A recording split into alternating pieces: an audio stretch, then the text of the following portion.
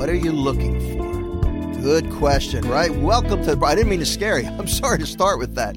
Welcome to Following the Truth. I'm Gary Zimak. Glad to be with you here again today. It's January the 4th. It's the Wednesday edition of the podcast. And I'm taking that question from the gospel from today's daily mass. These are the words of Jesus. What are you looking for?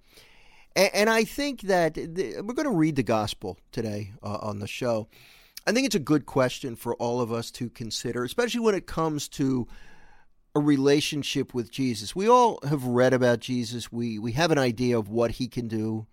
We know that he can fix problems. We know that he can bring peace. We know that he can give us hope. And I would encourage you today to specifically, we'll read the gospel, but to specifically consider how you would answer that question. If you did indeed encounter Jesus, and that's entirely possible today, we can each encounter him either in his real presence, in the Eucharist. We can encounter him through the sacraments. We can encounter him spiritually through prayer. We can encounter him as we read the scriptures. You know, and as picture how you would answer that question. Let me read the gospel. It's John's Gospel, chapter 1, verses 35 through 42. John was standing with two of his disciples, and as he watched Jesus walk by, he said, "Behold, the Lamb of God." The two disciples heard what he said and followed Jesus. Jesus turned and saw them following him and said to them, "What are you looking for?" They said to him, "Rabbi," which translated means teacher, "where are you staying?" And he said to them, "Come, and you will see." So they went and saw where he was staying, and they stayed with him that day. It was about 4 p.m.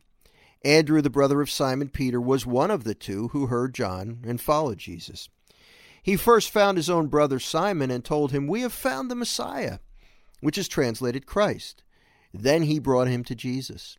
Jesus looked at him and said, "You are Simon, the son of John. You will be called Cephas," which is translated Peter. This is a really cool story because we are told there's two disciples of John the Baptist who were pointed to Jesus. One of them was Andrew. He was one of the two. The other one is commonly thought to be John himself, who is not John the Baptist, but John the evangelist / apostle, who is writing this. And he includes that really important detail in here, that it was about 4 p.m. when it happened. When you look at the story, what's the 4 p.m. mean to the overall message of the story? It means nothing. But what it tells us, and that's why this is so cool, is the impression that meeting with Jesus made on John, the evangelist, soon to become apostle. He remembered the time. He won't forget that it took place at 4 p.m. It was that important to him. So what I'm going to encourage you to do today is to really just spend a little time with Jesus. You know, we've all got issues. We've got problems. We've got things that we need help with. I got tons of things that are burdening me. I'm going to go to him. I'm going to talk to Jesus. And picture him asking you that question. What are you looking for? And you know, the answer could be, I'm looking for relief, Lord. I'm looking for relief. I need some help, Jesus. I need some help. I can't do this by myself. Can you give me some relief? Can you show me that you're real? It could be any number of things. I'm looking for a sign. Whatever it is, don't hold back.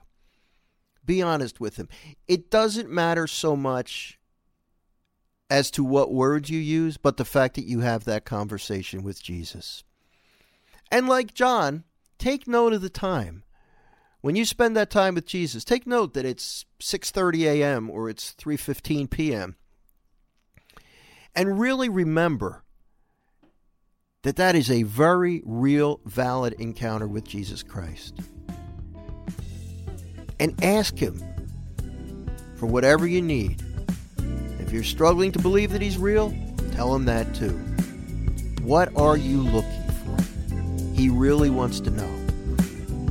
More importantly than anything else, he wants to have that conversation with you. So let's all have that conversation with him today, okay? Hey, thanks for listening. God bless you, and we'll see you next time. Take care.